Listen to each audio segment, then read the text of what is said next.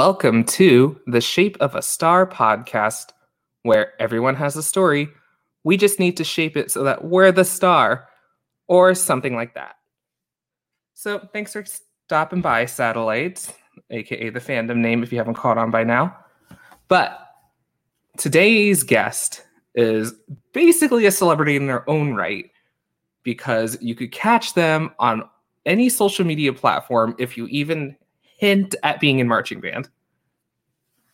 Who I'm talking about specifically is someone who has performed all around the world in a very legit way and very openly shares lots of helpful tips and the honesty of what it's like to be in the performing arts, or the marching arts, as people like to say these days.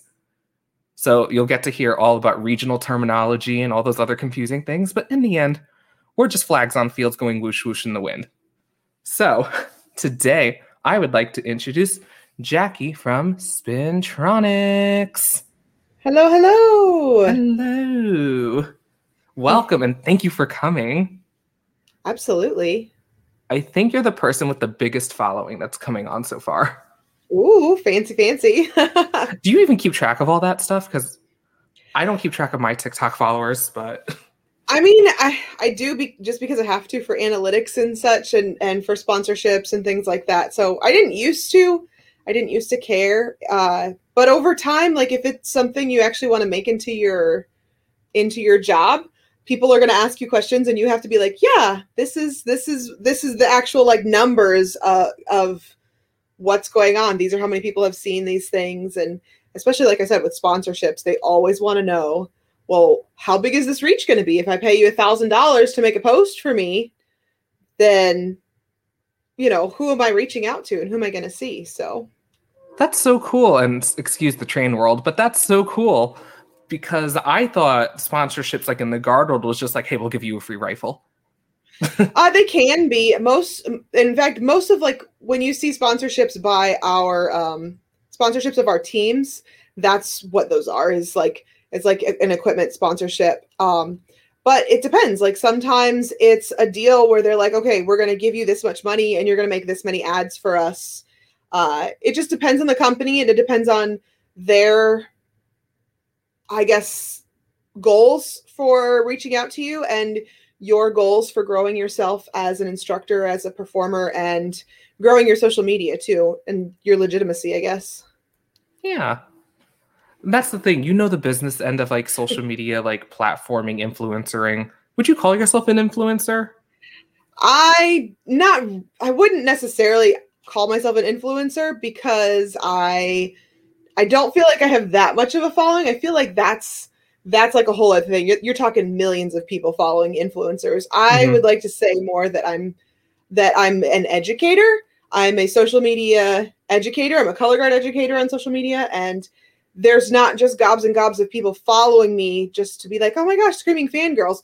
There's like people following me because they want to learn stuff, and they actually have a vested interest in the community, and they have a vested interest in what color guard is, basically. Mm-hmm. Although that doesn't stop them from fangirling out at your competitions. Sometimes, yeah. Because I saw that TikTok you posted. That's actually my favorite kind of fangirling. So if you saw the TikTok, was it the one about the group that like screamed for us? Yes. Whenever we did. Okay, so we just did a little push out, like just a tiny little push out. That's all it was. But it was like it was like leading into the big flag feature of our show, and the crowd went nuts to the point where our team couldn't even hear the music anymore. It was hilarious, and that's actually my favorite kind of fangirling, because it's not about me and it's not for me. It's about the team, and like they're the important ones. So if you're fangirling over the team, go for it. My thing, I'm all about like, if you want to come up and say hi, if you want to say thanks for videos, like that's totally cool. What creeps me out though is sometimes there'll be like people like in the doorway, like looking, and they're like, are you sure that's her? Yes, I'm sure it's her. She's wearing her Spintronix jacket. Like how do you, like, I don't know. I don't know what they're actually saying. I'm just like, it's weird when you're like creepily just standing there staring. Like, it's okay. Come over and say hi. No, I totally understand that. Because like you put yourself out there and you are very, very approachable. I think that's how we met, actually, is because I found out you were doing your guard talk show and I just like slid into the Spintronix DMs. So I was like, hey, I'll come on. Yeah, you were like, hey, so you need me. And I was like, yes, I do. Here we go. And now like a year later, it's been like a year now. It really has. And what a year it's been. It's been crazy. Yeah. Our, we started a podcast. Our podcast is our live streams. It's not like a fully, I don't want to say developed, but like a fully produced podcast. It's a podcast of our live streams. And we're getting close. We're almost at our 40th episode. And I was just like looking at that. I was like, how do we almost have 40 episodes already? It doesn't seem like it's been that long, but I guess it has. And what is your podcast called and where can people find it? You can find it most places that you have podcasts. We are on Spotify. We are on Apple Podcasts, Google. I mean, we're literally everywhere. It's widely distributed, but it's just called Spintronix Color Guard and Spintronix with an X at the end. And you can find us on basically anywhere you want to listen to podcasts. And if you're not a podcast listener, you can get on YouTube and you can watch videos of all of our live streams posted on YouTube. And if you watch the YouTube videos, you get to see the awesome star background. Yes. So yeah, my star background is really cute. It's like I normally make it really dark in my office, and then I have this bliss light that I turn on behind me, and it puts blue stars. I marched Blue Stars Drum and Bugle Corps when I was a performer. And so I kind of have this little bit of an obsession with blue stars. In fact, this like costume that's hanging up here, these were the Blue Stars Color Guard costumes my age out year. Oh. I didn't get to wear them because I broke my shoulder my age out year. Yep, that was something else. But anyway, I found them on a used color guard equipment website, and I was like, hey, can I buy a couple of these? And they were like, have at. Aw. No, that's super cool. And I love when you could track down the equipment. Oh, it's so fun. Yeah. Especially when you can like split up sets and such and be like, just keep a flag for sentimental purposes or keep a costume for sentimental purposes or something like that. Yep. And sometimes you do just have to buy the whole set and then you just reuse them somewhere else. Yep, this is true. But my bliss bulb, it normally puts blue stars all over my background, and it's cute and whatever. So it's a fun time. But so everyone knows you as like the leading social media person for Guard these days, which is congratulations. Thanks. Because as people know me on TikTok as Lodestars Lagoon, like I didn't realize I was a Guard TikTok, but I realized all my videos on my phone were me doing Guard. So I became a Guard TikTok. So I have that one video that everyone liked, and everyone I see that likes it's like mutuals with Spintronix. So I think you're leading the way.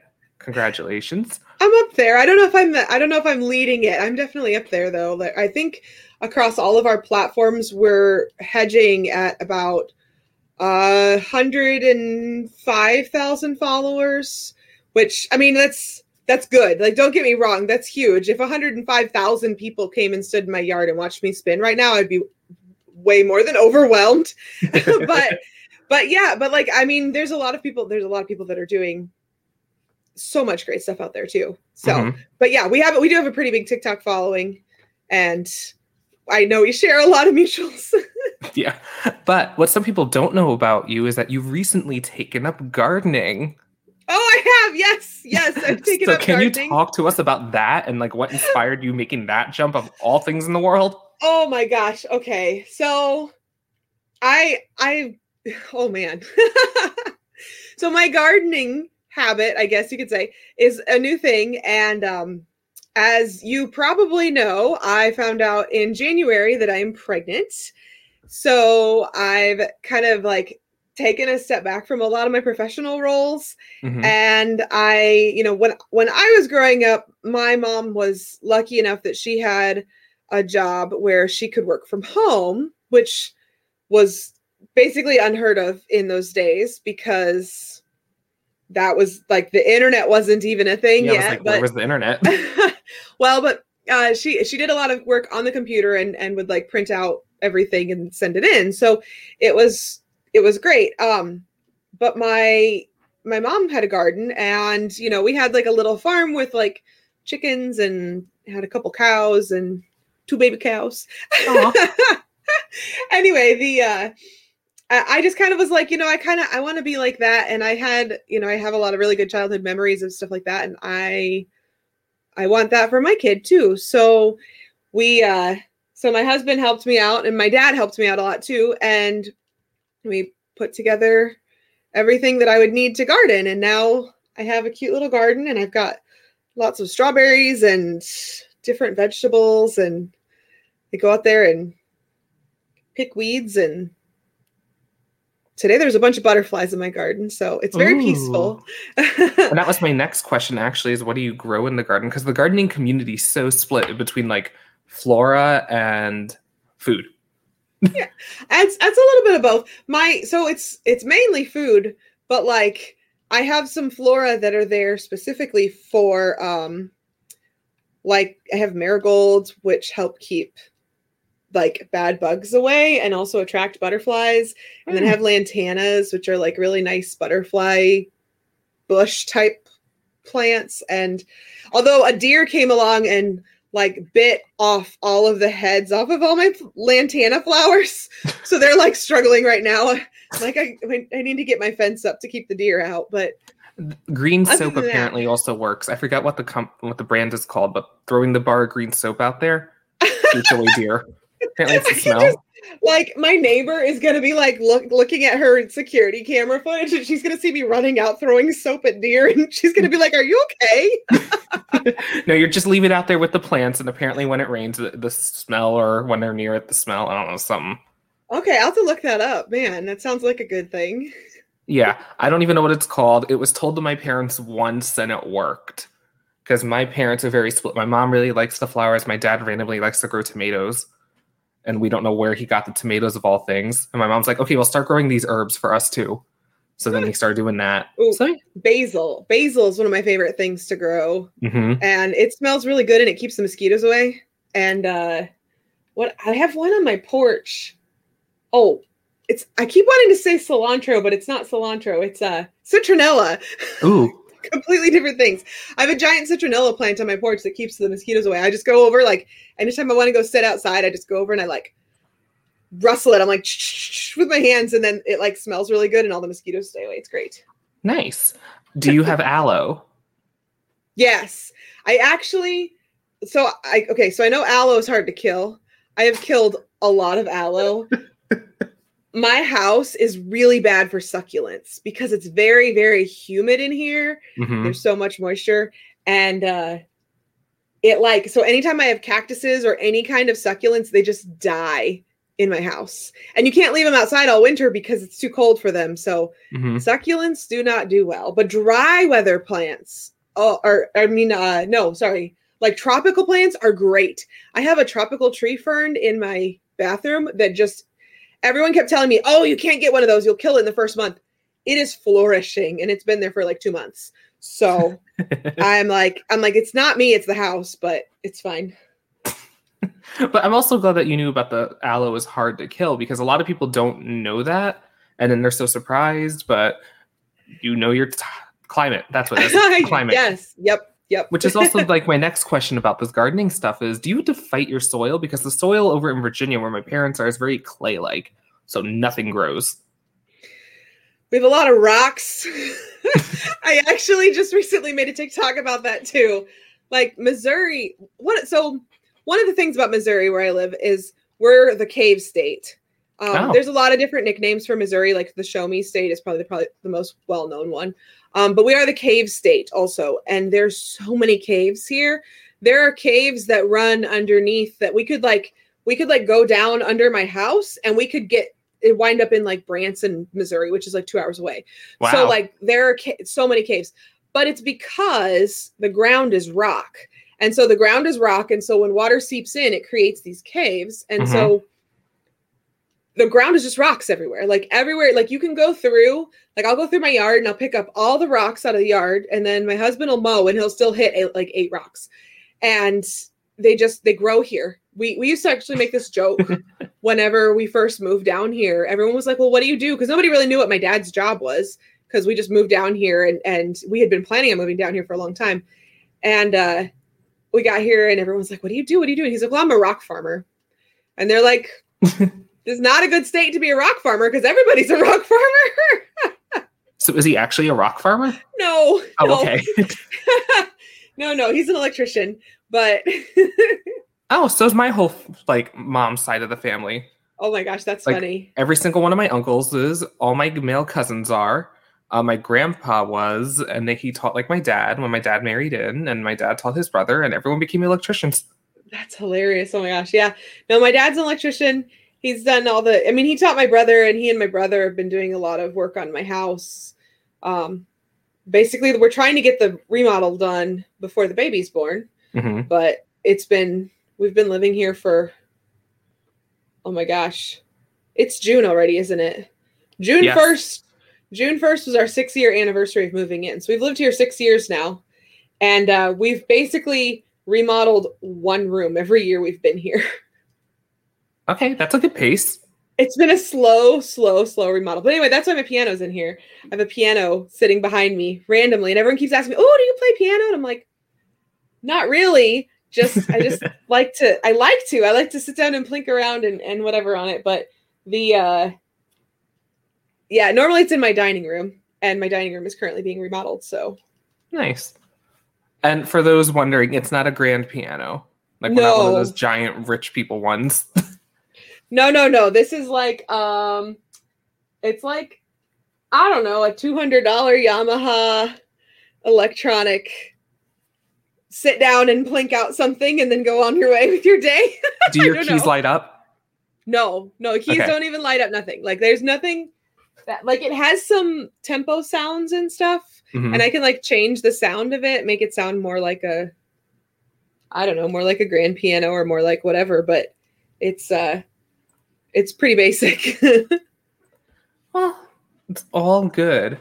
And have you ever learned anything about formally piano training, or do you just like to tap? Yeah, no, I did piano lessons when I was in school. So when I was in elementary school, my mom liked to play piano. She played piano for the church for a little while when she was really young. And then so she put me in piano lessons when I was little, and I don't know, I wasn't disciplined enough as a kid. I think I had ADHD or something. And I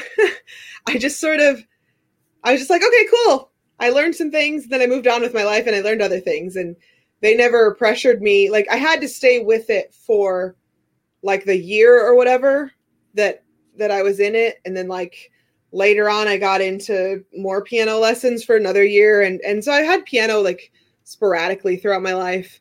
And I have Musician on my iPad. Have you ever heard of Musician? I've heard of it. I don't really know what it does. It's an editing app, right? No, it's a trait, like a lessons app. And so you learn, you can take piano lessons, you can take guitar lessons and stuff. So I have that. And so I sit down and I play on Musician, and I'm level 7 on Musician, which is yeah, that's so high. But then I actually sit down without anything in front of me, and I'm just nope, can't play. By the way, they do not sponsor us, but hey, there you go. Musician, you need to sponsor this podcast. I would welcome it, but as of right now, don't sue me. But so you said you went into other things, so that leads greatly into my next question. How did you get in the Guard? Oh, okay. So this is a fun story. So my friend Anna did color guard in high school, her freshman year, and then they either didn't have a color guard or it interfered with cheerleading or something happened. And so she did color guard her freshman year and then didn't do it after that. And then her senior year, which was my sophomore year, she was they were trying to bring the Guard back and trying to get a bunch of people involved. And so she was like, hey, Jackie, you should come join Guard. I'll teach you how to do some fun things. And so she taught me how to do drop spins and taught me how to do angles and stuff. And then I was like, okay, this is kind of cool. And I joined color guard.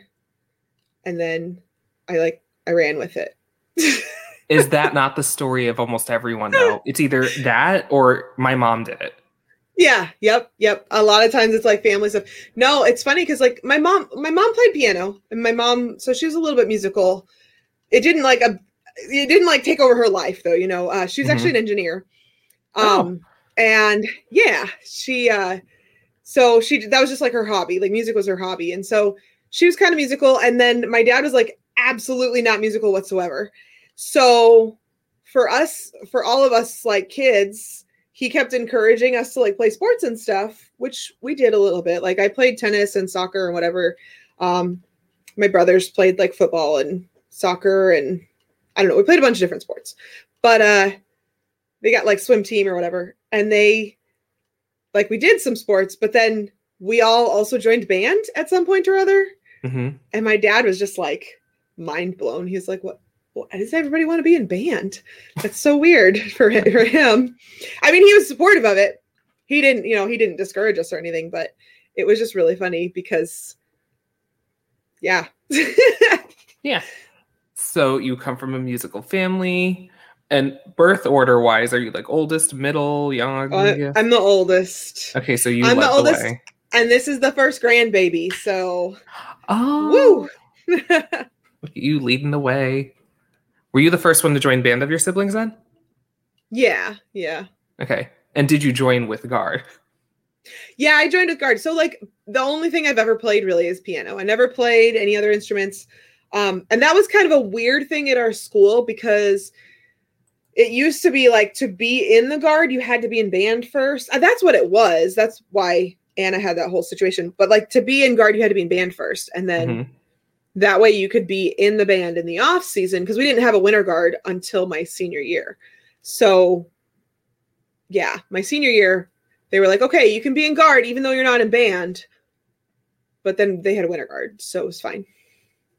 If that rule was everywhere though, because I know a lot of schools have that rule, Guard would be like a third of what it is today.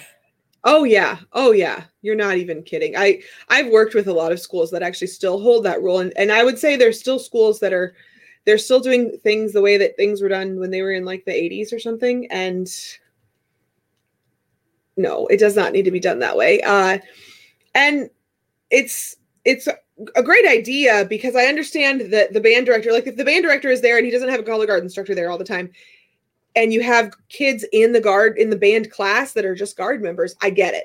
Like you don't know what to do with them. You just let them go sit in the back corner and chill out, whatever. But like, that's why things like Spintronix exist, because then you can be like, okay, you guys that don't play an instrument, when the marching band season is over, you need to be like learning things from Spintronix. You need to be going and using these resources and improving yourselves as performers. And like, maybe they need to be working on the recruitment plan for the next season. Maybe they need to be working on, the fundraising plan. Like they can be working on those kind of things that'll help them get ready for Guard. There are a lot of people who do not play musical instruments who are really good at color guard. So yep. No, and so up by you, Guard is included in band class. Yeah, most schools, yeah. Yeah, down by me, no, it's not. No. It is literally just an extra credit after school activity while all your fellow musicians are there scared out of their minds because their grade's going to get affected. Yep. Because it's like, if I do anything here and I have to go to like concert band tomorrow and face everyone again. But like Guard, like recruitment methods and all that, like great idea. But that leads into another question. What is the funniest recruitment plan you've ever heard? The funniest recruitment plan? Oh, I don't know. Or just one that stands out. Oh, I've seen a lot of really poor ones. Mm-hmm. Like, I just want to tell this up front. Guard people don't care to read a lot. And so a lot of times like recruitment plans that include a giant poster that's just all text, they're going to be like, bye. Mm-hmm. And so that's always been strange to me. When we recruited for the middle school Guard this year, it was just like a giant silhouette of a person holding a flag and then like a giant silhouette of a person with a rifle. And we like made sure one was a boy and one was a girl, like very clearly. So the kids would know like it's not a gender activity. And then like very few words. It was like color guard, if you're interested, date and time, the end. Like there was so little, like it was just this giant picture and you want it to be colorful and stuff like that. But yeah, that was like, that's probably the best way to go about it, is to get their attention with something that's not super wordy. And I think that's what's funny to me, is when people like post these giant, like, and social media posts too. Like social media posts are great, but if you're trying to get middle schoolers probably are not on social media for the most part. Like there are some, but I think parents are becoming more and more social media conscious and not allowing that as much as they used to. And I think it's because people that use social media are becoming parents. Also true. Yeah, but you are totally right about that. The reason why I asked that is because the funniest one I've heard is one of the guards I actually worked with. They would stand outside dance team tryouts on the day they announced the dance team. Oh. And they would hand out flyers to like all the people that looked semi-sad. But we've had some of the best people join because of that. Yeah. Yeah. And the dance coaches didn't mind. They were like, oh no, please be involved in something in school. Right. Use your gifts elsewhere. Just because you didn't make... Also, like that school, their dance team was like top 10 in the nation when they went to nationals too. So it was like super competitive. They also did it for cheerleading too, but I don't think anyone from cheerleading ever joined. I'm actually around here, cheerleading and color guard has been very mixed with each other. I'm really actually very proud of the way that, in fact, one of the schools I work for, their cheer captain was their drum major for like 2 or 3 years. Yeah. And she even came and did some stuff with the color guard and what have you. So like, I'm actually really proud of the like working together that the cheer teams and the dance teams and the color guards do here, because I know in a lot of places it's not like that. And it should be. A lot of the stuff we do is so similar, but we tend to allow the differences and the discrepancies to define us more than we do the similarities. And that's where it starts to become problematic. I completely agree, because even when I was in high school, guards would always be like, oh, they're the cheerleaders. I'm like, our cheerleaders are the nicest people. The cheerleaders are nicer than we are. Like, let's recognize that for a second. Yeah. And then our dance team was super amazing too. And then the other thing is, half the guard, we didn't have winter, so everyone did show choir. And I was like, all of you are in show choir with all these other people too. Because cheer season is during the fall with us, so they don't have anything to do in winter, so they do show choir. Dance team is like one Saturday a month, so they're in show choir too. Like, you're friends with all these people. We had such a good dance team when I was in high school, and I ended up getting discouraged. My freshman year, we moved to Missouri, basically like my 8th grade freshman year, my 8th grade year, and I changed schools my freshman year. And my freshman year, I was determined that I was going to get involved with dance because I wanted to dance somehow.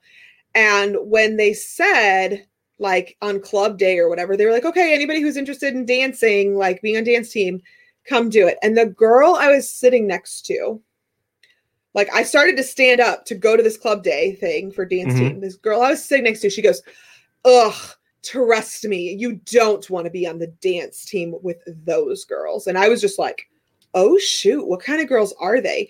And I literally sat my butt back down and never once for the rest of my high school career considered doing dance team.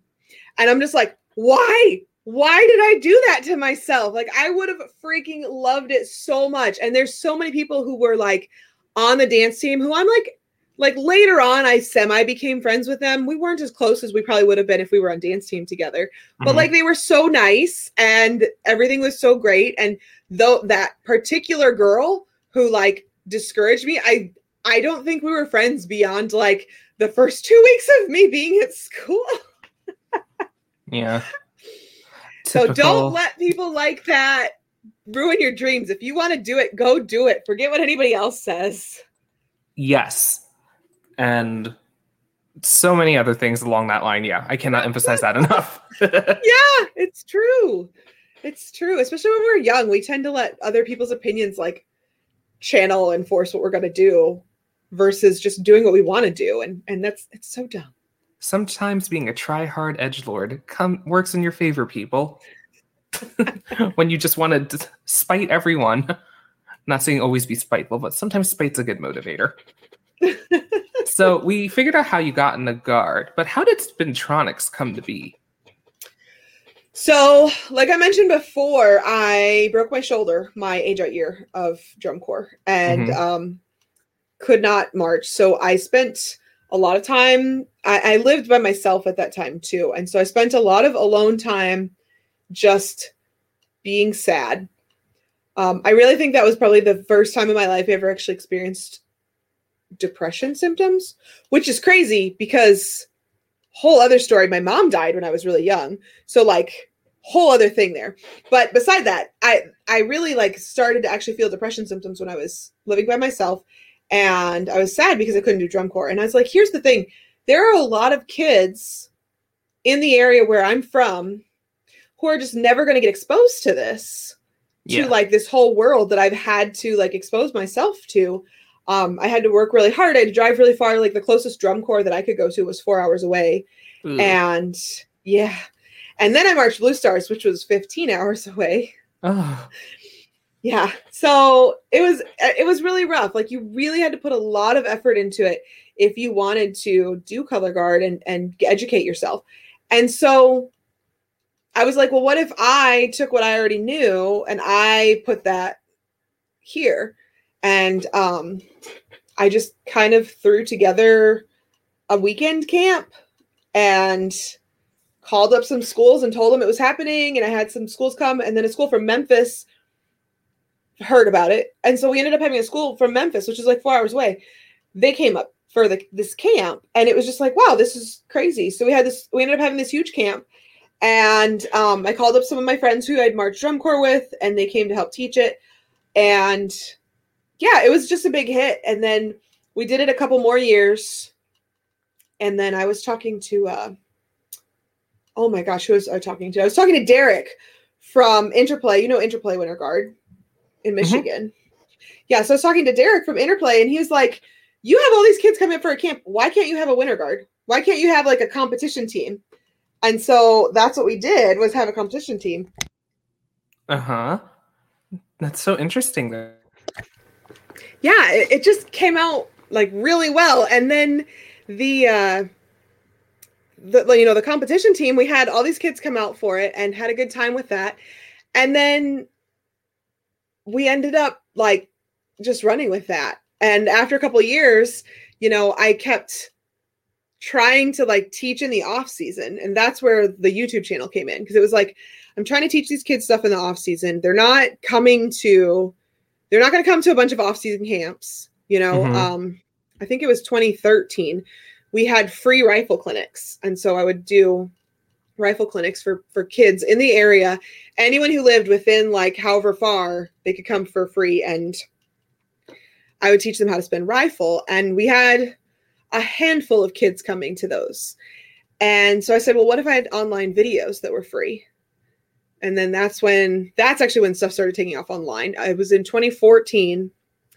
I started watching Casey Neistat on YouTube. And then, not that he's sponsoring this podcast either, but I started watching Casey Neistat on YouTube, and his stuff was so good. And his philosophy was just post every day. That was literally just the basic philosophy. And I said, well, what if I posted a guard video every day? And so I did that for 2 summers, and I was like teaching drum corps at the same time. So that was really hard. I was also working on my second master's degree at the same time. So I was exhausted all the time, and I don't know how I made all that work, but somehow I did.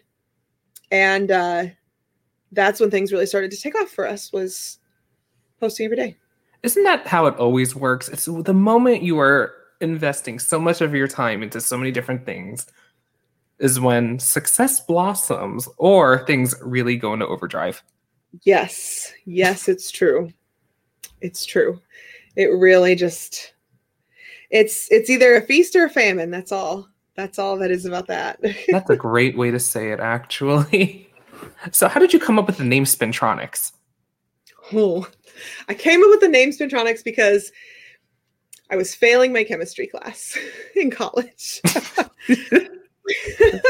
Which is hilarious because I'm actually a certified chemistry teacher now, and I'm actually pretty good at chemistry. But I was taking chemistry too, and I had let myself get distracted imagine that, a college student getting distracted by a boy, of course. Mm-hmm. And there was a lot of encouragement to do naughty things like skip class and go eat lunch for like 2 or 3 hours every day instead of going to chemistry class.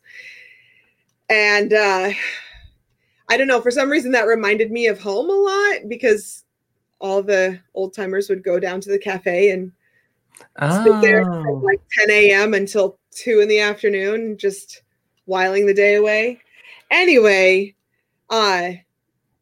yeah, so I didn't go to chemistry class very much that year, and I was not doing well in that class. And it came down to the end of the semester, and the teacher said, okay, look, I have these bonus papers that you can write, and for each paper that you write, you could earn potentially, another letter grade, like up to another letter grade higher. And I was like, well, I had a high F.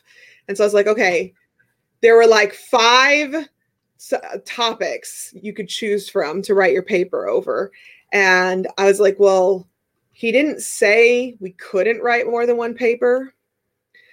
And I'm just going to tell you right now, I'm really good at writing papers, or I was at the time. So I was like, I'm just going to write a paper on all 5 topics. And I pulled off a C+. Was it one about all 5 or 5 individual ones? So it was 5 individual papers, one for each topic. And one of the topics was a topic called Spintronix. It was spelled with a CS at the end. The X came later. But it was something called Spintronix. And Spintronix is like a technology that actually makes it possible for you to store information on smaller and smaller devices. At the time, like like click-wheel iPods were such a huge thing, and like they were going I mean, the iPod Classic. And so like a lot of the examples that I ended up referencing in my Spintronix paper was talking about how they were able to take the iPod Classic and like go down into like an iPod mini and an iPod nano and get even more storage, even though it was a smaller physical device. It was because of Spintronix, and it's the way that electrons spin and so on. But yeah, so I wrote this paper, and the whole time I was not thinking about iPods. I was thinking, man, this would be a cool name for a color guard. But it was. It was definitely a cool name for a color guard. And it is. It really is. And we did our first camp under the name Spintronix with a CS. And our very first business incorporation was Spintronix with a CS. And then at camp, it was at the first camp, we were like, the students were like signing thank you cards and stuff. And one of them was like, wrote Spintronix with an X at the end. She just was trying to be cool or whatever. And she made it like, she wrote Spintron and then like made the X like fancy and crazy. And I was just like, that's a good idea. Why doesn't it have an X? And then we changed it the very first year. So it was awesome. That is such a good story.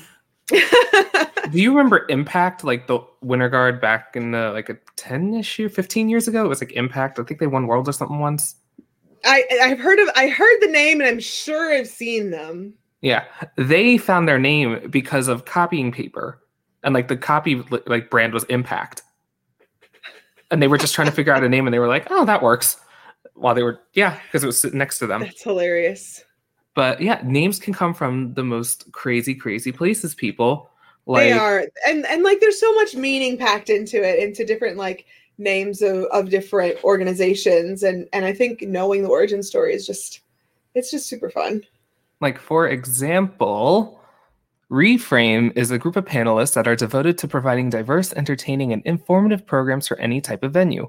Our mission is to deliver exceptional and thought-provoking panels that will expand attendees' views from a fresh new perspective. They have expertise in media literacy, mental health, fine and performing arts like art, library science, public policy, geek culture, and more. Find out more at reframecons.wordpress.com. So the reason why I plugged that in is because of how it was named. Because I was the founder of the group, and we do like convention speaks or talks at conventions, panels, whatever. Convention speaks works. But so Reframe is a therapy term about like flipping your perspective on the same issue, like looking at it from a different angle. But I was so sick of hearing it. I would always make fun of it like outside to my friends, and they're like, why don't you just call it a reframe? Because we're changing the way people think about things while we talk to them. I'm like, you know what? Fine. Whatever. It's reframe. And I was like, it's easy to spell. We're going with it. So yeah, that is one thing. People are like, Spintronix. How do I spell that? Because I'll be honest, when I heard of Spintronix, I was trying to think, I was like, how did you name this? And all I thought was like spinning like guard, Tron like the movie, and IX like the Winx Club, because everything in the Winx Club ends in IX. And also, you have the one of the best color schemes, which is kind of what like this podcast is kind of similar color schemes to you. I think my like hues got off, but like no, turquoise is my favorite color. So nice. How did you choose the color schemes? So this is a really dumb story, actually. I was on the phone with my friend Kelly, not my sister Kelly, totally different person. But I was on the phone with her and I said, you know, I'm planning this color guard camp and we need I'm going to order shirts. What color shirts should I order? And she was like, okay, I want you to get up. I want to go to your closet right now, which is rainbow color coordinated, because I know that's how you do your closet. And I was like, okay, shut up. And she was like, I want you to look at all your shirts and see what color is missing. And so I did. I went to my closet and like all my t-shirts were all lined up because when you're in college, you hang up your t-shirts. I don't like what? But what else are you putting them? Right. So I had all my t-shirts hung up and they were all in, it's like, here's my pink ones and my red ones and my orange ones. And I had them all lined up. And the only color I didn't have was teal. So that was like, that's what color it became was teal. And like later on when we filed all our paperwork, I was asked to like define the hex code or whatever for our official color. Yeah. So our hex code is 0080880. So I was like, that's an easy one to remember. And that's Spintronix teal. So that hex code is officially legally Spintronix teal. Whoa. Look at that. You have a copyrighted color and everything for a color guard. You know, yes. It fits very well, actually. You have like legal guard over this color. Yeah. Yes, we do. So I know we all know Spintronix is an independent guard. One of the biggest questions I've always had is, where do you store everything? We're very, very blessed. We're very, very blessed. We're very, very lucky. We have a warehouse that it was basically an abandoned warehouse. It was a factory in the 1970s and 80s. And they moved out. They moved their company to Mexico. And basically, it was one of the biggest employers in this town. Mm-hmm. And then the house that I live in is actually like by it. So we basically we noticed this is this big empty warehouse, and they do rent a lot of it for storage. And so there's like different companies that store stuff there, and there's a lot of shelving and such. But there are these offices that just don't get used. Mm-hmm. And so I came up with a proposal to the owner, and I was like, hey, can we use this part of your building, of your warehouse? And at the time we were actually practicing in the warehouse too. He let us use practice space, and we can't do that anymore.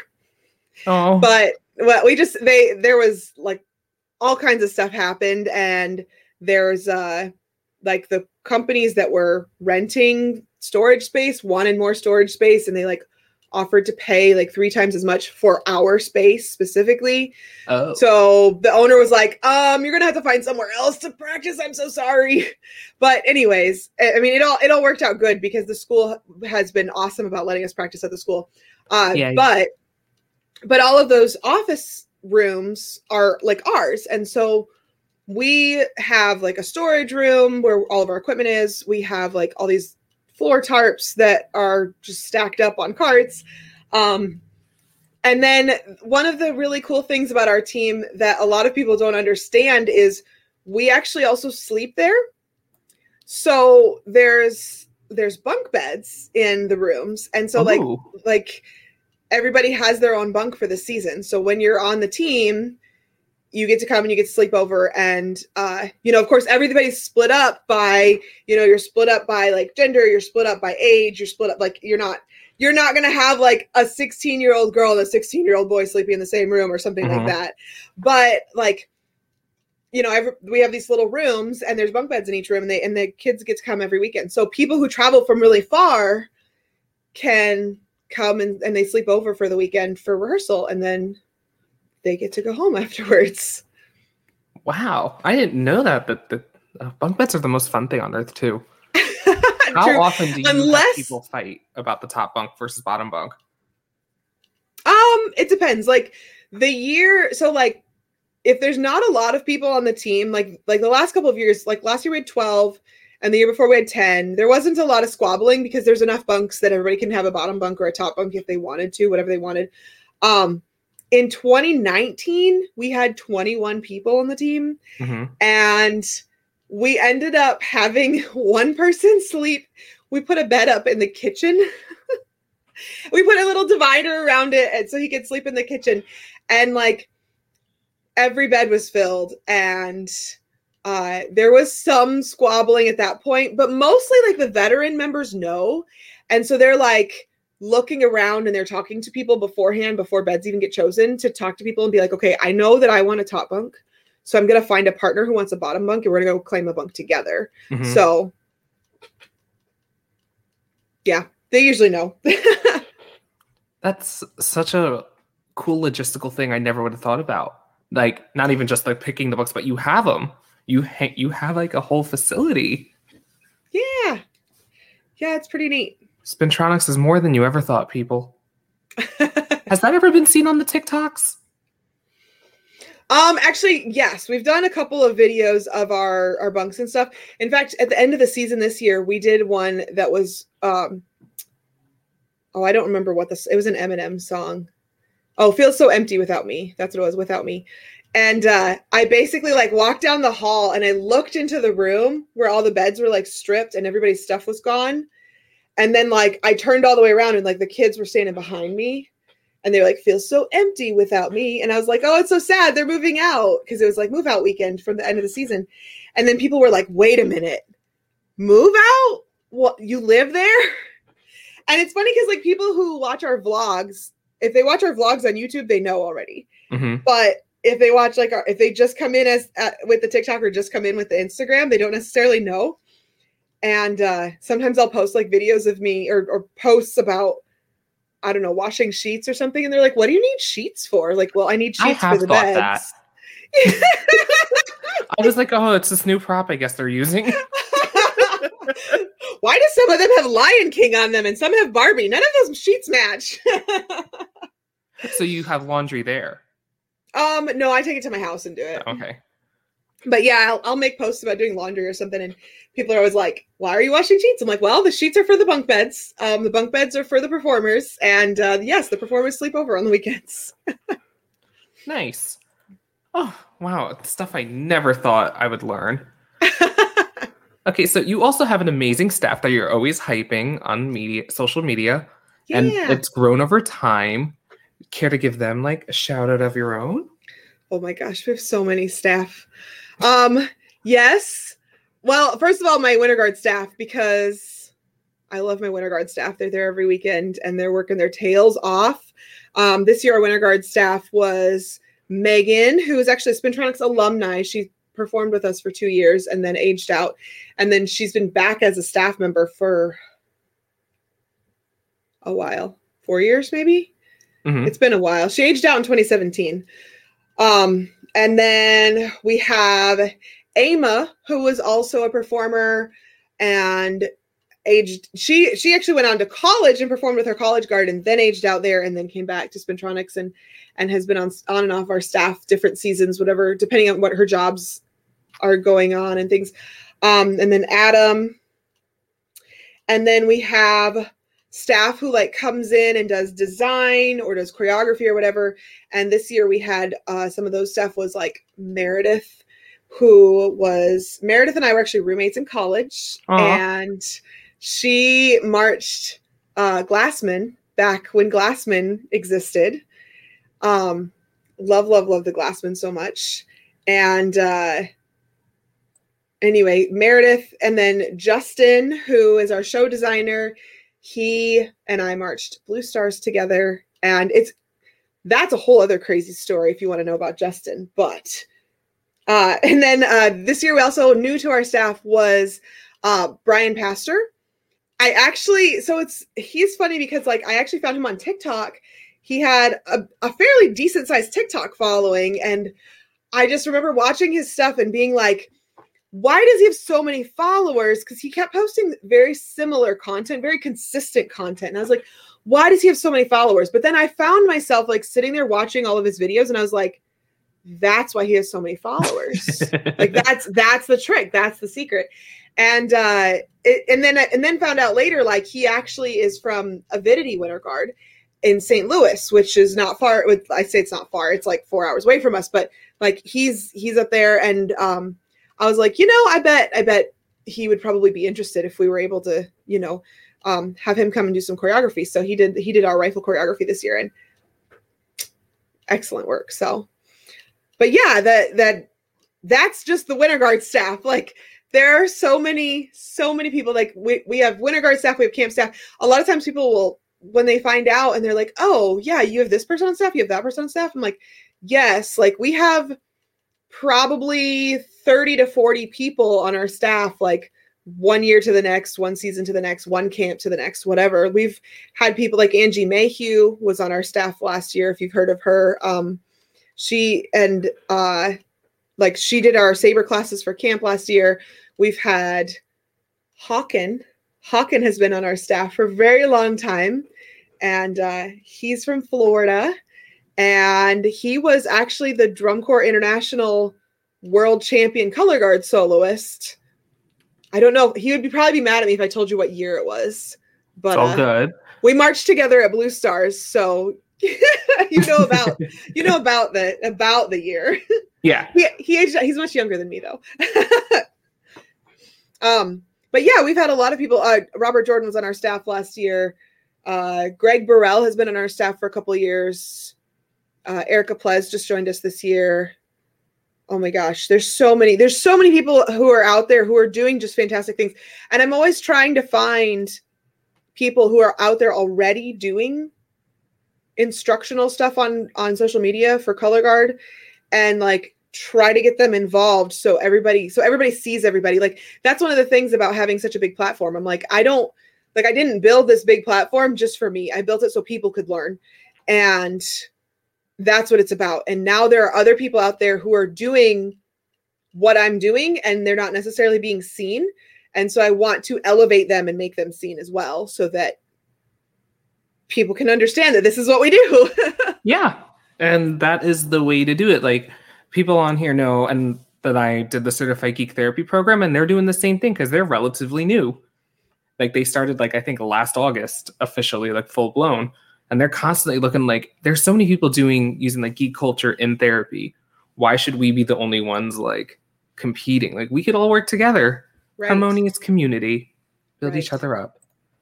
That's what it's all about, is community and helping each other, because there's too many things out there in the world that are all against us anyways. We should not be against each other. Yes.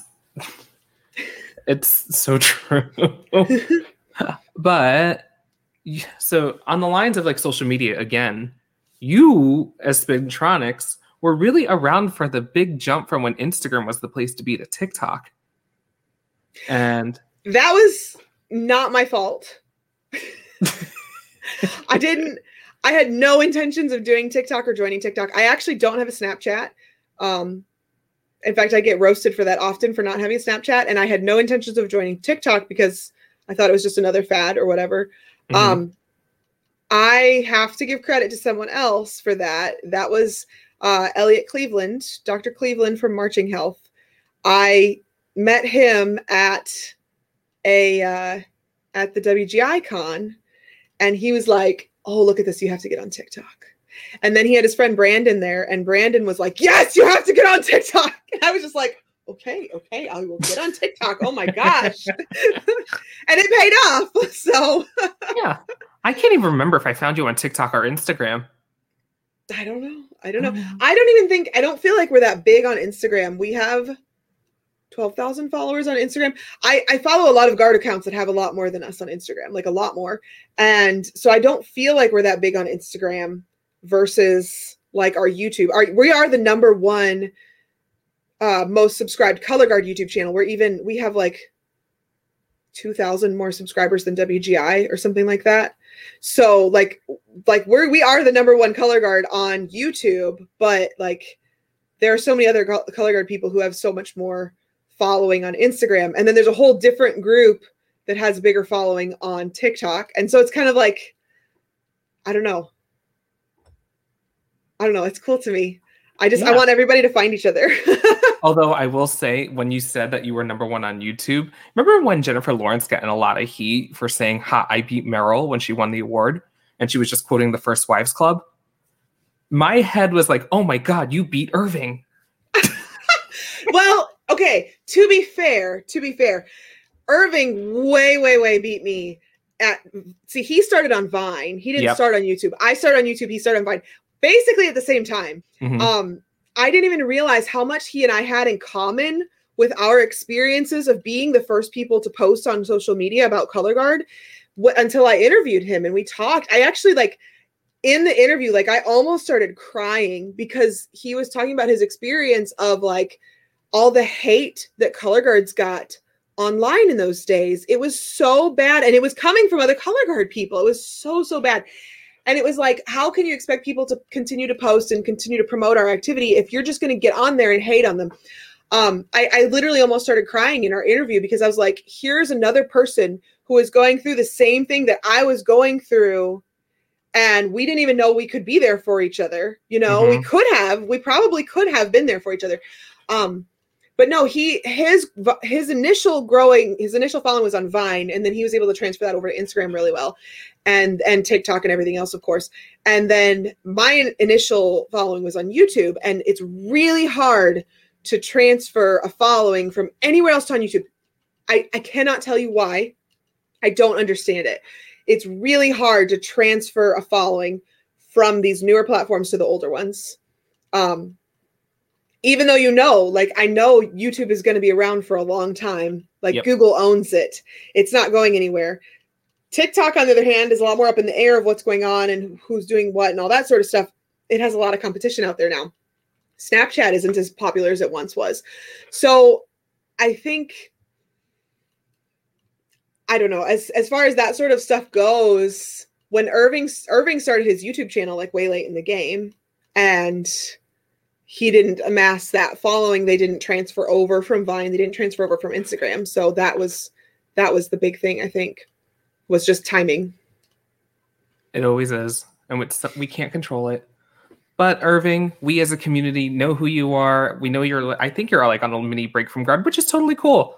We're still thinking about you, wishing you the best. Shout out to Irving, everyone. Punk Rock Irving on Instagram. Yes, I love Irving. Yeah, we've chatted a few times, but we never had a full-blown conversation, but his content was always the funniest. I loved it. So what's the biggest difference, do you think, between an independent guard and one that's just based out of a school? Oh my gosh, there's a lot, actually. It's a whole different animal. When you're in an independent guard, there's so many more things you're responsible for that you are not responsible for with a school. Yes. With a school guard, you don't have to worry about insurance. You don't have to worry about transportation. You don't have to worry about permission to go places and stuff like that. You don't have to worry about your kid's age. That's all taken. All of that is built into the school system. And then when you're an independent guard, you have to think of literally everything. You have to create your own budget. You have to figure out where the money's going to come from. You have to have your transportation. You have to have, and there's a lot of guards who just push that off on the members. They're like, okay, I'm not going to worry about transportation. Just get to the contest. I'll see you there. And it's like most at the time when we were starting, a lot of our kids were like high schoolers and younger high schoolers. And so it's like, we need transportation for these kids. I ended up going and getting a bus driver license. Someone donated a bus to us. Wow. Which was huge. There's a video of me, I think it's on YouTube, of me just like literally dancing in front of the bus because I was so excited. We got a bus. And you got a license. But then of course, and then I had to go get I went and got my bus driver license so I could drive it. And we call it our mobile Angelica unit because the building that we borrow is called Angelica. Oh. And so the bus is the mobile Angelica unit. Mm-hmm. And so I drive a bus, and as crazy as all of that is, like, there's still so much to think about. You think about insurance, you got to make sure all your paperwork's turned in on time. And like at a school, a lot of times all that stuff is taken care of for you. If you have problems with a kid, you can like call their parents and be like, hey, Susie hasn't been showing up for practice and she keeps telling us that she's snowed in, like, but everybody else is getting here. What are you doing? What's going on? And the parents can be like, oh, well, Susie's not home.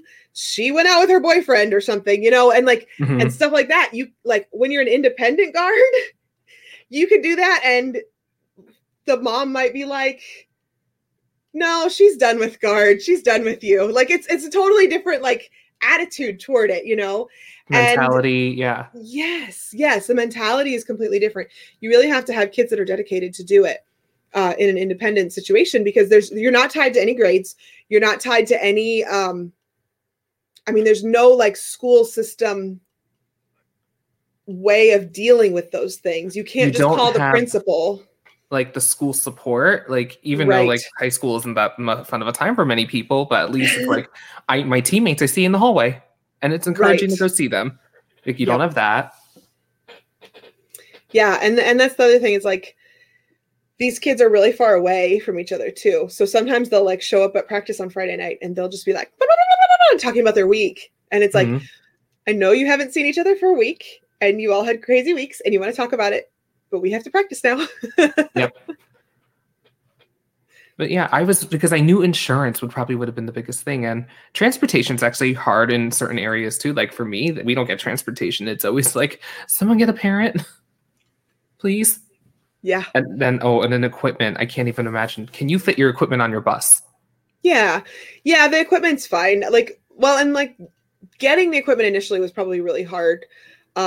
We borrowed a lot our first 2 years. I want to say we borrowed a lot of stuff.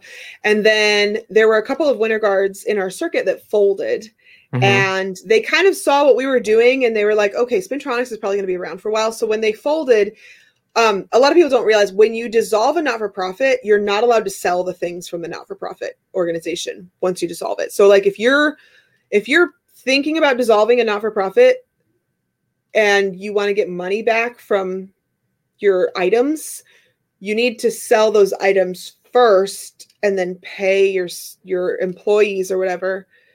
Anyway, these guards didn't necessarily know that. And so they dissolved their not-for-profit, and they had all this equipment, and they were like, we can't do anything with it. We have to donate it somewhere. So we wound up with like a whole bunch of flagpoles and rifles and floor tarps and stuff. So we were blessed. It sucks that those other guards had to fold in order to fuel what we were doing, but we were blessed in that regard. And so that made things a lot easier once we had the equipment and we didn't have to borrow anymore. And then, like stuff like insurance and transportation costs and music licenses and stuff like that. Like you just have to put that in the budget, and you have to work your budget around it and figure it out each year and know where your money is coming from, because if you don't know where your money's coming from up front and you don't put it into your member fees, guess where it comes from? You. Yes. Yeah. I've been so lucky not to have to fight the music fight, because music licensing confuses me so much. Nowadays there's a lot more resources out there to learn from it. When I first started learning music licensing, there was nothing. And I would ask people and be like, how do I do this? How do I do that? A lot of band directors, especially band directors who've been around a while, they know what's up. They know what you can and can't do. Because some part of their music ed degree is going to be talking about music licensing. And that makes sense. Yeah. So I didn't think of that at first, but that was actually my lifesaver, was to be able to go and talk to some different band directors about doing music licensing and how they do it, and then finding out what companies they license through and how they do it. And there's different stuff, like you can get studio licenses and performance licenses and streaming licenses and all kinds of different ones. And like, depending on what songs you do, you can have, different things. We did the song Sign of the Times. We didn't do the Harry Styles version though. We did the Jasmine Thompson and Sabrina Carpenter version back in 2018. Mm-hmm. And the Harry Styles license was going to be like $5,000. And I was like looking, and I was like, well, what if we did this other version, which our show was built around this main character who was a female anyways. Mm-hmm. And the Sabrina Carpenter, Jasmine Thompson version was sung by females. So it's like, well, this song makes more sense being sung from a female. So let's use this one. And I want to say the license at the time, the streaming license, was only like $500 versus like the $5,000 Harry Styles one. So I was like, oh, let's do this. So a lot of our like design choices and stuff like that were due to music license. A lot of our music choices are due to music licensing. And then this year we ended up choosing a no copyright song because I knew everything was going to be virtual. And so everything that was music licensing and everything that was streaming based for music licensing, the prices skyrocketed. It was insane. Yeah. So we ended up using copyright free music, and it worked out really well for us. It's like, yes, save some money there. I'm glad that you've been able to work it out. The method I've always used is, so I follow a lot of like instrumental YouTube channels, and I'm like, oh, another small creator. Hey, you are in music and you probably actually know what marching band is. Yep. Can we just borrow your song? And they're like, oh, please do. I'm like, I will happily send you a video and see what your art created for us. And usually it's like, oh, they're excited, we're excited, and we're all happy families. Yes. Cross-promoting each other. That's actually, that we had an experience like that with our 2019 show. So if you know who the singer Michael Tyler is, he's a country singer. Mm-hmm. He's a country singer, but he's actually in the country world. He's more well known for having written songs. I want to say he most recently wrote a song, like he's won tons of awards for the music he's written for other people. I want to say, I don't really know country music, so I apologize. I'm sorry. I want to say he had one for Luke Bryan recently that he won. Don't quote me on that. I could be wrong. Anyways, he won a huge award. He's won a lot of huge awards. And, but he's from Thayer, Missouri, which is like in our circuit. Like they're one of the schools in our conference where I live at and where I work at. And I was like, that's kind of crazy. He's from this small town near me. And we had wanted to do a show about being from Missouri, like about the fact that we are from Missouri, because people keep asking where we're from. And I was like, well, this is great, because it's not only is it a Missouri native singer, but it's a Missouri native singer who's from an area close to us, another small town nearby us. And he's singing a song about Missouri. And literally the title is Songs About Missouri. And it turned out really great for us. And I tried to contact him directly at first, and you can't do that. But I ended up getting in touch with his manager or publicist or somebody, and like getting through that way, and being able to use the music for our show that year that way. And it turned out to be such a great show.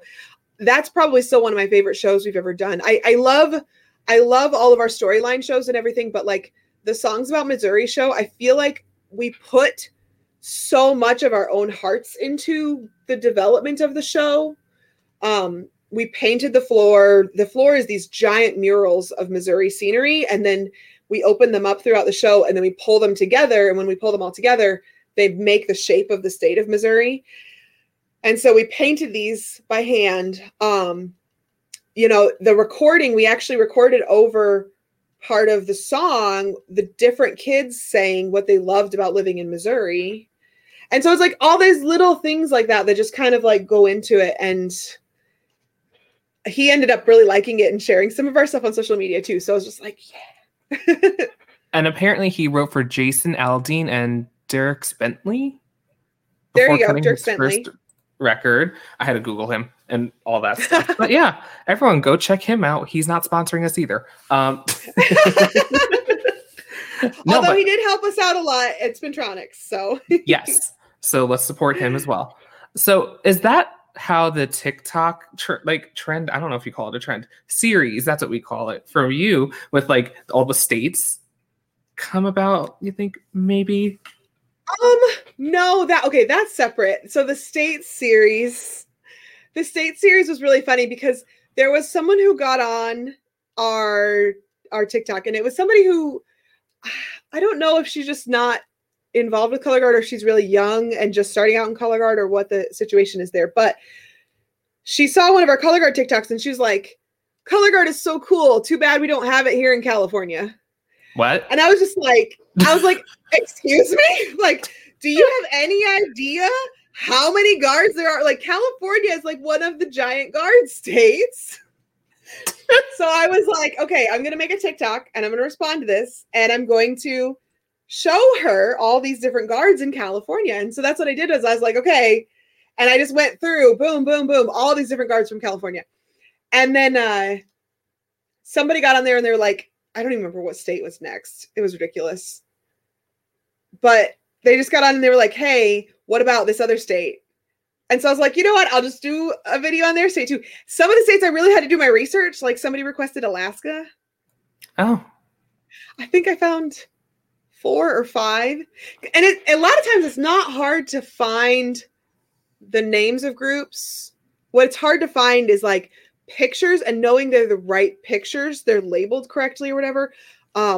There was one from Adair. And I want to say the picture was a photograph of someone from Adair, Kentucky. And then, but it turned out, but it was labeled as being from Adair, Oklahoma. So, and I'm just Googling these things. I'm not like, there's no database for this stuff.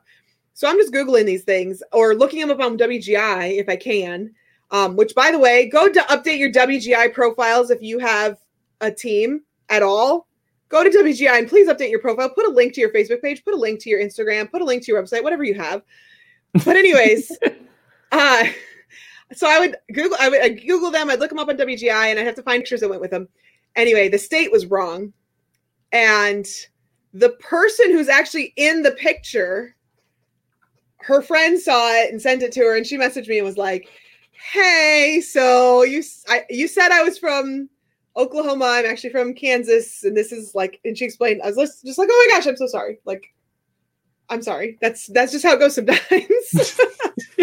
Like, I didn't mean for it to be messed up, but yeah. So sometimes my research was wrong, even though that's what it said where I found it. And, but yeah, those are really fun to make. Actually, I have several more requests for them. So maybe I should go do some more. I was like, did you ever do Virginia? I don't think so.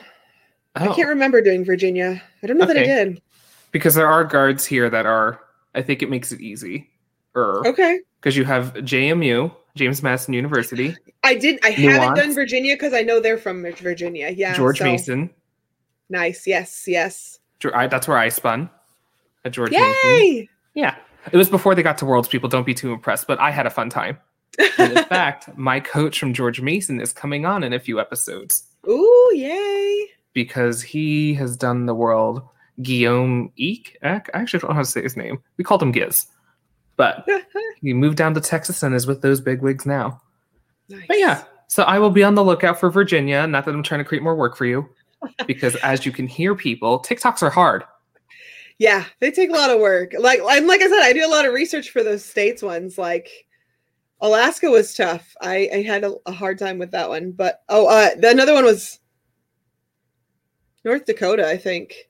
Somebody asked for North Dakota. I think I did that one. And I was just like, why am I doing all these challenging ones? Y'all just ask for easy ones. Like Virginia. I'll do Virginia. I should send you pictures of when I was in it. There you go. Just everybody send me pictures. Tell me what state, tell me what group, and then I'll make some TikToks. I will send you some of the most unflattering photos they got of me, but I think they're the best. Yes. Unflattering ones really are the best. I think they're fun. Why should we be ashamed, people? It's memories and it was only a moment in time. This is true. All right. So you also mentioned earlier that you were a teacher, a chemistry teacher, or like chemistry. You were big in chemistry. But okay, so what specializations and topics are you in teaching? How did you decide to become a teacher, coming from engineering and electricians? Oh my gosh. So no, okay. So I actually wanted to be a veterinarian, and when I graduated high school, I had a veterinary assistant certification, and I worked my way through college as a veterinary assistant and also got my tech license, and I was a veterinary technician in college. Mm-hmm. I actually made more money with no bachelor's degree as a veterinary technician than I did when I started working my full-time teaching job. So think about that. But I applied to veterinary school when I was in my last 2 years of college, and I got put on the waiting list 3 years in a row. Ugh. So yeah, they're like, oh, we would love to have you, but we have too many applicants or whatever. And like, you just didn't quite make the cut. So I was like, well, okay, I guess I'm gonna have to figure something else out. And literally the something else I could have done was that I could have been a veterinary technician. I could have continued working as a veterinary technician, and I could have been just fine. But I really by that point had been bitten by the color guard bug pretty hard, and I wanted to teach because I wanted to have a schedule that would work with color guard. So I had a bachelor's degree in animal science and with minors in biology and chemistry. And I went and got my master's degree in education. My first one. Yeah, my first one was in education. And then I got my first teaching job, and I had to teach all high school sciences because it was a very small school. Oh. And yeah, it was rough. Honestly, I look back and I go, I don't know how I survived that, because I'm exhausted just thinking about it. There were 8 class periods per day. I had 7 different classes I taught every day. And that 1/8 class was my planning period. And then I worked, and while I was doing that, I was working on my second master's degree. And my second master's degree is actually in biomedical science. Oh. Yeah. So it wasn't an easy degree to be working on at the same time while I'm teaching full time. But I am a professor of biology, and I teach night classes at the college. Well, right now I'm on hiatus from all of my teaching because I'm going to have a baby. But yeah, I've been teaching. I've been a professor for the last 4 years, and also teaching high school biology and dual credit classes and anatomy and things like that. So, have you ever had high school students in your college classes? Like the same kids, like once they... Yeah, sometimes. So like, it's funny because my high school classes are actually, because I'm a professor, they're actually dual credit classes. So if you take the right, and now I have like a normal high school class, and then I have like a dual credit. So if you take the dual credit version of the class, like you're actually doing the college work. Yeah. And you can take that class without actually getting the college credit, which I don't know why students do that, because like you might as well just pay the money and get the college credit at the same time. And a couple of times I've had students who actually took my college class in high school, didn't pay for the credit, and then they went to college and they took my class again. And they're like, oh, hi, it's you. And I'm like, yeah, it's literally me. Like, this is going to be the same class. Why are you... Like, it's the same class, but it's less independent assistance from me. So why didn't you just get the credit when you're done with it? But I will say all of those kids have done really well and gotten good grades because they remember everything from the first time they took the class. Well, good on them. But also, people, get the credit. Yeah. Just pay for the college credit while you're in high school. You might as well. it's like half price when you do it in high school versus when you do it in college. And be serious when you take it, because this is the thing I always have to say as a school counselor. When you take your dual credit classes, if you do not take it seriously and you tank it, it affects your FAFSA and it affects your financial aid. So please take it seriously if you're going to do it. And if you're going to do it, get the credit. Yep. So yeah, but that's like where all of that came from, is like, that was my childhood dream. I say it was my childhood dream. A lot of people's childhood dreams is to be a veterinarian. And there's a lot of people who immediately like they get out of high school and they go, oh, veterinary school is hard. And that was not me. I was literally working all my way through it. I was literally working in the field for 7 years. And that was definitely my dream. And it never manifested. It never happened. It wasn't meant to be. Guilty, because I used to want to be a veterinarian until I hit 4th grade and I realized, oh my God, I'm going to have to operate on animals. I'm going to have to cut them up. I'm so squeamish. And I think biology is kind of like, personally, the grossest thing ever. So I was like, why am I doing this? Yeah, you were like, I just wanted to pet them and play with them all day. Yeah, and that was also around the time where I started to not feel that way too. And I was like, there is nothing here for me. And that's when I was like, you know what's also interesting? Therapy. And that's when I made the hop. And look at all of us achieving dreams. So we got through all the preliminary questions, and now we're at the one I'm the most excited about. Ooh. So, yeah, tell us about performing in the Rio Olympics, because you mention it, and you're always like, oh, it's just a casual drop. And the next TikTok is about like how to do drop spins. Oh, I was going to pull out a prop for this, but you're not doing video. You're just doing audio. I forgot. I have a prop. Dang it. It's okay. One day here, I can show it to you. How about that? Yeah. And I'll describe it in my best abilities, everyone. As I like throw everything on the floor here because it's over here. You know, I could kind of see it because there's like a mirror behind you. Oh, there you go. So I saw you do it, and that's all I saw. I didn't see the prop yet. Okay, first of all, there's this. A medal. Right? A gold. It's my Rio gold medal. That thing's huge. I can even bite it. I won't actually bite it because I did that once and I put a dent in it. Oh, no. But like this gold medal is about the size of a fist. Everyone. Like, yeah. Yes. It's huge. So yeah, and then this is the hat that I wore. It was hot glued together, and for some reason, like right afterwards, I accidentally ripped them apart. I don't know what happened, but so there's this hat, and then this hat goes over it like this. Oh, stylish, right? Yeah. But is that not the most like dance performing arts thing ever? We hot glued it, and the second we were off, we just like I think I was trying to take it off, and I just was like rip, and then like they came apart, and I was like, well, I have 2 hats now. So if you watch the Rio Olympics opening ceremonies, I was one of the aero people. I was an aero dancer. I was a lot of different things. We had like 6 or 7 costume changes or something crazy like that. But most well known is the aero dancer people. And that's when we wore these crazy hats. We wore these like these brightly colored aero costumes because they were like, oh, the athletes are going to be so starstruck and so excited to be in the stadium. They're not going to know where to go. So we're going to put giant arrows on your costumes so you can point them the right direction to go while you're dancing. And I'm like, okay. I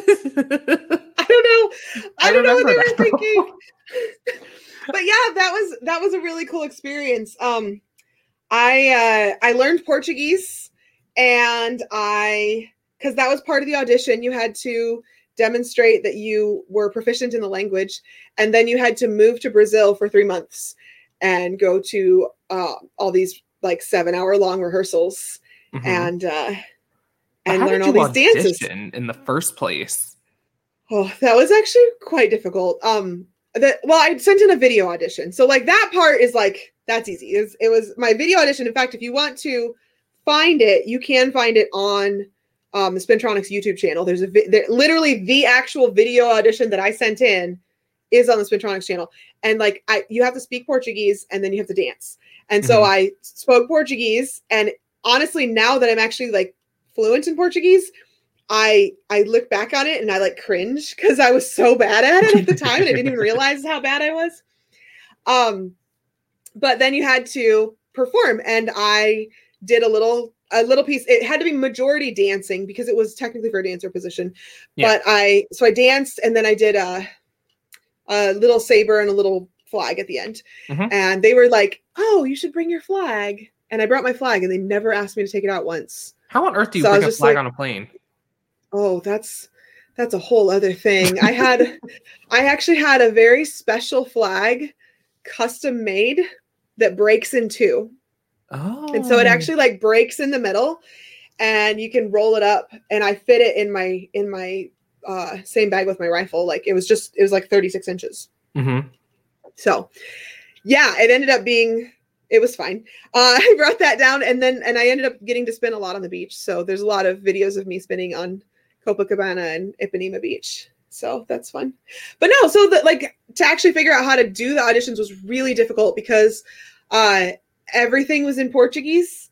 And like I said, I didn't know Portuguese at the time, but I really wanted to be in the Olympics. When I was in high school, there was a couple of foreign exchange students who were from Brazil.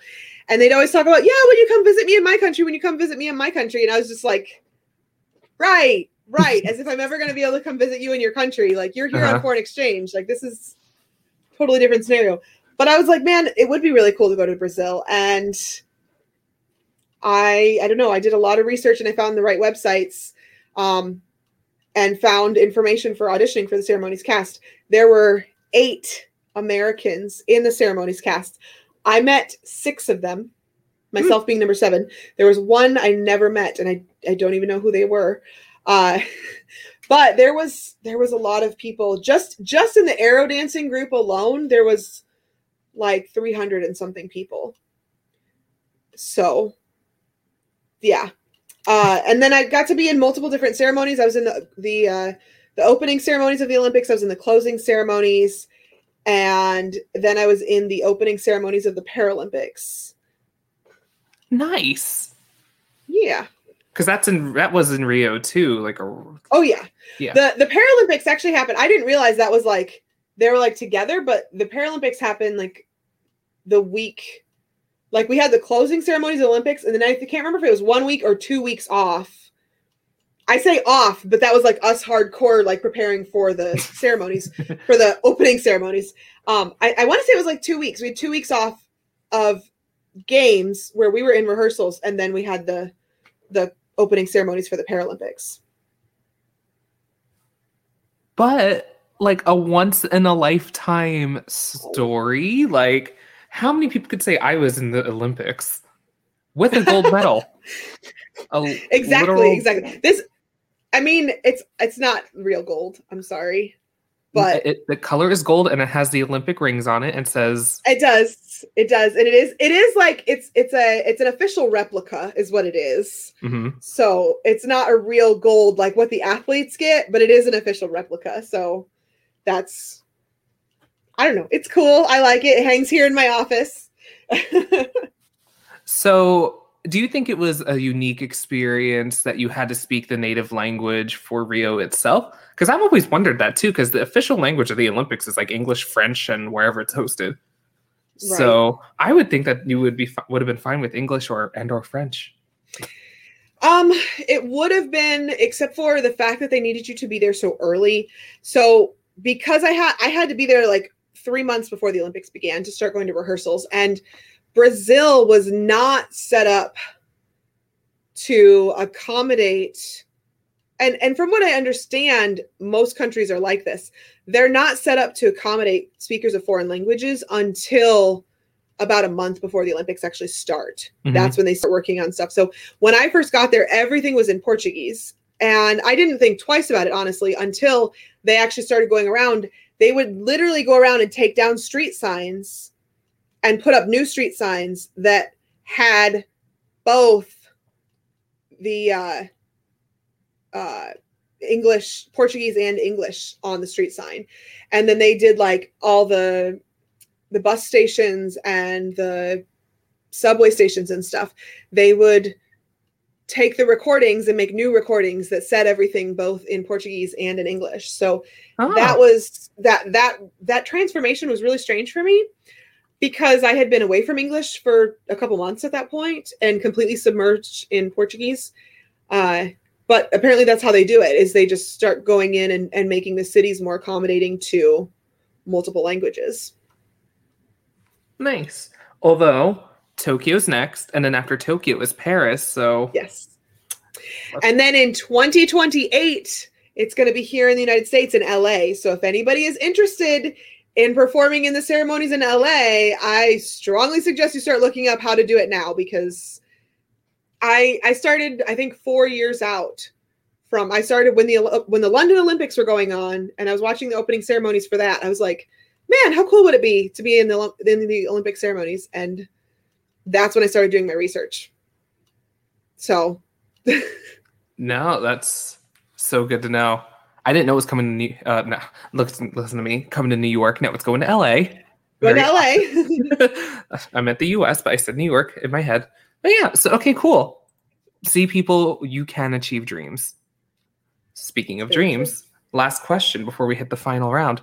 What would your dream for Guard be? Like, as a meta sport, as a competition climate, as yourself? Like, what is your dream world of Guard? Ooh.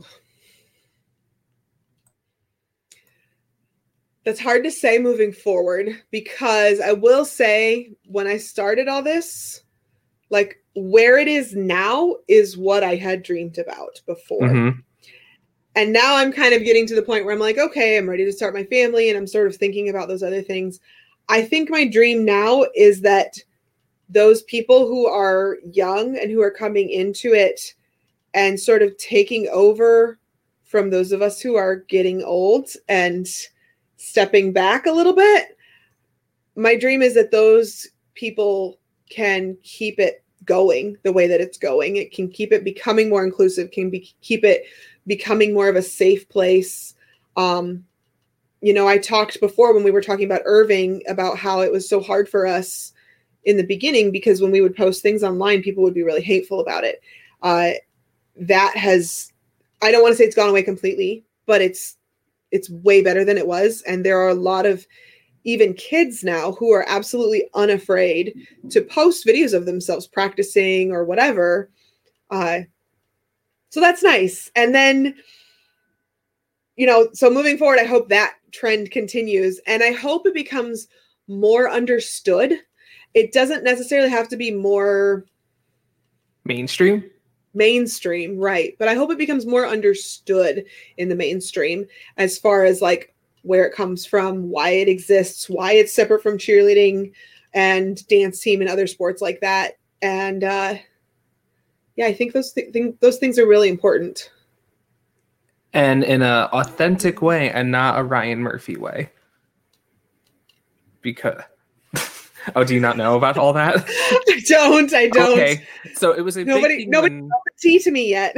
Okay, so there wasn't really too much tea, but it was just like stuff I noticed, and like apparently other people complained about it too. So when Glee was a thing, Ryan Murphy came out and was like, "Hey guys, we're gonna feature Guard in a couple episodes." And everyone's like, oh, cool. Because, Glee, they were like the losers in school, and Guard back in 2011, 2010, 9 wasn't the hottest thing out there. Irving was in that too, yes. Right? Okay. Just making sure. Yeah, no, they did great in there. Like what Guard did in there was great, but Ryan Murphy did not feature them the way that he was like blowing it up to be. They were just like in the background, and yeah, I didn't know Irving was in it until like years later, and he's like, "Hey guys, this is me." I was like, "Oh, your hair was so spiky." But yeah, I hope that we get more mainstream recognition. I hope we end up like, you always know the marching band commercials that appear randomly on TV. Never a Guard. The only Guard I've ever seen in a media depiction is American Pie Band Camp. Yeah, that's something too. They've actually gotten better about it in parades. I used to watch like parades just to see if I could see the Guard. And it would be like, I'd watch the Macy's parade, I'd watch the Rose Bowl parade, I'd watch this parade. And they would literally cut the band off as the Guard marched onto the screen. And it was very, very frustrating as someone who was in Guard in high school, like while I was in high school. And I was just like, why do they never show the Guard? And I think social media has helped with that because a lot of people complained about that online. Like, why do you always cut it off right before the flags get in the shot? Like, the flags are important too. Like, you should be able to see them. Like, they are the visual. Right. They are the visual of it. You should be able to see them. That's one of the things, like working for the Macy's parade, though, has helped me to kind of see the behind the scenes of all that stuff and how that works. And like, the people with the cameras really have no clue or care. They just know what people tell them. Oh, I forgot you were in Macy's too. Yeah, I worked for Macy's parade for 12 years now. 2009 was my first year working for them. And I like seeing behind the scenes and like seeing the camera crew. They only know what the producers tell them to shoot. It's not like a personal decision that they're making to cut the guard off or anything like that. It's just like, okay, now go to camera, whatever. Now go to camera, whatever. Now go to camera, whatever. And like, they're not trying to cut the guard off. It just so happens that that's what's going on. And so it's those producers that have to be more aware of what's going on and who's being featured. And that is the same thing the Dance Moms people said, because the entire Dance Moms community was like, why do you always cut it off when the kids are dancing? We want to see the kids. We don't care about everyone reacting in the audience. Right. Yes. And the moms actually came out because they have a podcast too. And they were talking like the producers they didn't have kids in dance. They didn't know how dance competitions work. Right. And it was pitched as a documentary about dance competitions. Which in a documentary, you would show the audience and you'd show everyone's reactions to what's going on. And yeah. Mm-hmm. But then it turned into what it turned into. And we all watched. Or I did. Of everyone. But yeah. But I will say something that was interesting too. So like other performance through guard opportunities is that I was, quote, almost in Spider-Man Far From Home. Not Far From Home? Homecoming. It was Homecoming. Because, so what happened was I saw the casting call. It was like going around on Tumblr, which never has casting calls, and that's why I believed it was real. But it was like asking for people that could pass for high school, and I was like, oh, I could pass for high school. They were looking for Asian people specifically, and I was like, oh, to come to a high school homecoming football game, and I was like, got it. And people that have talents that could be featured at a high school homecoming football game. I was like, I'm in. But it was the day of my final for grad school. No. So I never went for it. But then when I went and saw the movie, they didn't have a football scene. So I was like, good thing I went to my final. You might have been cut off entirely. The Macy's band, if you watch the movie Tower Heist with Ben Stiller, it's a good movie. I'm also a freaking Ben Stiller fan. Not that Ben Stiller is sponsoring this podcast, but I'm a huge Ben Stiller fan. I love him to pieces. I quote Zoolander like at every single color guard rehearsal we ever have. Like, and that's one of those things people wouldn't know because it's not in video anywhere, but it's just like the kids know. And like I'll say Zoolander quotes and they'll be like, oh my gosh. Anyways, so anyway, the Ben Stiller movie Tower Heist happens during Thanksgiving and they're in New York City and the Thanksgiving parade happens. The band that is marching in the Macy's Thanksgiving parade in that scene is actually the 2011 Macy's Great American Marching Band. So anybody who was in that band is in the movie. However, if you have if you saw it in theaters, it was fine. If you have the formatted for TV version, they cut the color guard off. Oh. I was like, no. And my sister was in the color guard that year. Well, was it 20? No, the movie came out in 2011. Sorry. It was the 2010 band that was featured. The movie came out in 2011. But my sister was in it and she was in the color guard and she was actually in the very front line. So if you saw the movie in theaters, you saw my sister in that movie and it was just like, yeah, that's so cool. Now they did have a scene where they had a vehicle and they drove through the band. That was not the band. That was stunt doubles wearing all of our costumes, wearing all of our band uniforms. That would make sense. So you know, no children were put in harm's way for that scene. But yeah, that was a really crazy year. There was a lot of filming going on. There's film crews around all the time. And they actually filmed a lot of, they took the only footage of the actual band was drone footage, but the recordings of the band playing are actually the recordings of them playing in their rehearsal facility and outside their rehearsal facility. So that was really cool. You are just everywhere in the most pop-up media ways. which is awesome. I don't know. It's just so cool. Like, I always forget. Like, I always remember like Olympics, but no, you're right. You've been in Macy's for 14 years now. You Since said, huh? 2009. So Okay. 2000. There was a couple years. The year that I went to the Olympics, I had to miss the Macy's parade that year. So makes sense. That was sad. And then of course last year they didn't really. I mean, we all saw what happened last year. But aside from that, which by the way, I've been in it since 2009. This is recording on June 4th, 2021, everyone, because everyone knows it's backdated to, I don't know when this one's going to air, but just to contextualize, like, your son may be here. I mean, maybe. It's possible. By the time this goes live, so everyone go check out Spintronix everywhere and find out what is happening with Jackie. But are you ready for the rapid fire questions portion? Okay. I'm ready. Let's do it. It's okay. I'll tell you right now, it hasn't been rapid fire because we always go tangents. But with guard people, I can't imagine that.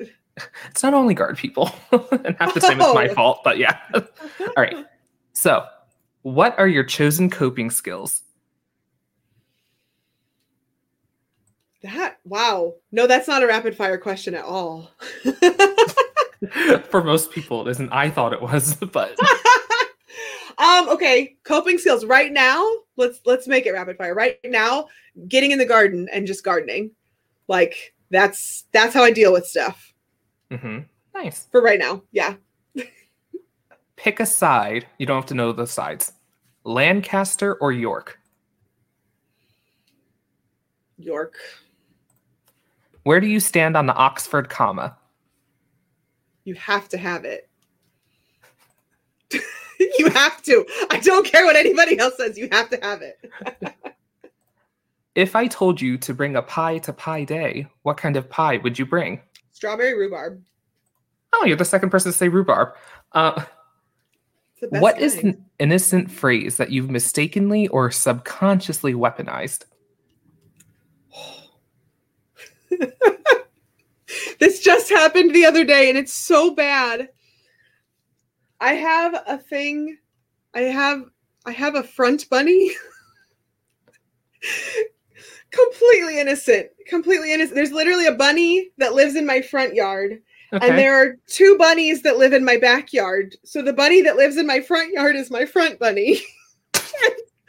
My husband heard me say that the other day, and now I'm crying because it's just so funny. My husband heard me say that the other day, and he about lost it. Well, I'm glad it came to you so easily, that question. That's one of the harder questions for people. It just happened the other day. Otherwise, I don't even know what I would say, but that. So I have a front bunny, and she lives under the bus, and I have to chase her out of my garden sometimes. It's so cool. I didn't even think the bus would be like at your house. I thought it'd be at the warehouse, but your bus is in your front yard. Oh gosh, no, it's in my front yard. What a story or bio you could write one day. Olympics, Macy's, you have a bus. And I chase front bunnies out of my garden. Yep. All right. What's a trend that went too far? Tide Pods. For sure. You're the first person to say that. Really? Yes. Oh my God. Like, people went to the hospital over that trend. Like, how? What? If you could rule an established country or territory in this world, where and why? I would freaking take over Brazil, and I would fix their corrupt government. That's what I would do. It makes me sad. It's one of the most beautiful countries in the world, and it's so difficult to live there. Mm-hmm. Yes, it is. I have family over there too, yeah. Oh, I'm jealous. Can we go to a family reunion sometime? I mean, maybe. They keep telling me to come down, so I'll let you know. If you were the pageant contestant or large platform holder, what would be your philanthropy or cause? Performing arts education for everyone. Makes sense. Yeah, I feel like that would just be my cause anywhere for anything. What Avatar nation would you come from, if you even know the show? Yeah, I think I'd be an airbender. I don't know all the specifics. I'm not like an avid watcher of the show or anything. I just know the general things. But I think I would be an airbender, mostly because I was referred to as an airbender multiple times throughout this Winter Guard season. And like, yeah, it just makes sense, I guess. Yeah. Water tribe. There you go. Yeah, I'm wearing my water bending tank right now, everyone. I forgot about, you can't see it. All right. Who would play you in a documentary or movie about your life? I don't think the person who would play me has been born yet. Because I don't feel like a documentary about my life would come out during my life. I think what would end up happening is like years down the road, somebody's going to be doing research about YouTubers back in the, 20 teens or whatever. And they're going to come across me and they're going to be like, wow, this girl was weird. Let's make a movie about her. And I'll be like long dead and it'll be like generations from now. Maybe you could be the new Broadway musical. I could be the new Broadway musical. Let's go. My life would almost have to be musical. It's ridiculous. Yeah. To be believable. Last one. What's your ideal 5 minutes of fame? Oh, not the ones we have so far. My ideal 5 minutes of fame would probably be something where I'm like doing a beautiful piece of choreography or beautiful toss or whatever. And like, or like my team getting like going to world championships and having just a lovely video of them up on the Jumbotron. Like that would be lovely. What we are currently famous for on TikTok is a video of everyone crying while they folded up their floor from our last rehearsal when the season got canceled due to COVID. That one has 23 million views. What? And then, yeah, exactly. To be fair, the way you folded it was amazing. And then the second one was when they were doing their little, like, they had the little change costumes this year. So they had these costumes that, like, when you pull on the shoulders, it changed the costume from being like brown or green or whatever color it was to being silver. And we have a blooper video of them trying to pull it down and it not working. And that got like 5 million views. And I'm like, that was the blooper. Like, we did it perfectly how many other times? And how many other times is it posted all over the internet with them doing it perfectly? And that's the one that gets famous. I'm surprised it wasn't the Among Us one. That one was pretty good too. I don't think that one hit 1 million though. I love the Among Us video. I show it to people all the time. I'm like, guys, look how fun this is. Ooh, you know what? Since this is going to be airing later too, there is a little project that I'm currently working on with a company, which will not be named yet, to bring the Among Us flags back to the market. So a lot of people, we get asked all the time, where did those flags come from? Where did you get those? Where did you get those? Well, those are from a company that no longer makes that kind of flag. They literally just don't make sewn flags. They only make digitally printed flags. They completely transitioned. But I'm working with a company to make an exclusive Spintronix collection of flags. And the Among Us flags, which that's not what we call them here. We call them our rainbow flags because we use them for stuff all the time. They're always like, it's this rainbow of flags.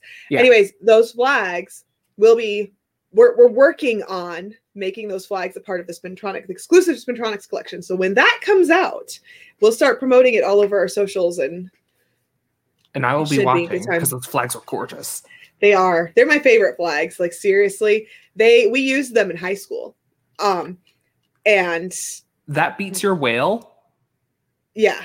The orca flag is amazing. Oh yeah. The orca flag is amazing too, but I really think the rainbow flags are my favorite. Oh, that should have been a question. I'll ask Giz that next time. But awesome. I'm so happy you came on. Do you have anything you'd like to say to the listeners? Oh man, guys, keep spinning and make sure that you share this with your friends. Color Guard is way more fun when you can do it on a team. Take it from somebody who's done it on a team and done it solo. And it's just, when you have people there with you, it just makes all the difference. And it changes your life. It truly does. It truly does. I've tracked it. Every single one of my friends in my adult life came from Guard. Aww. In some like random way. It was like aw, but it was also like but also it's like I've done so many things and they all came from Guard. Mm-hmm.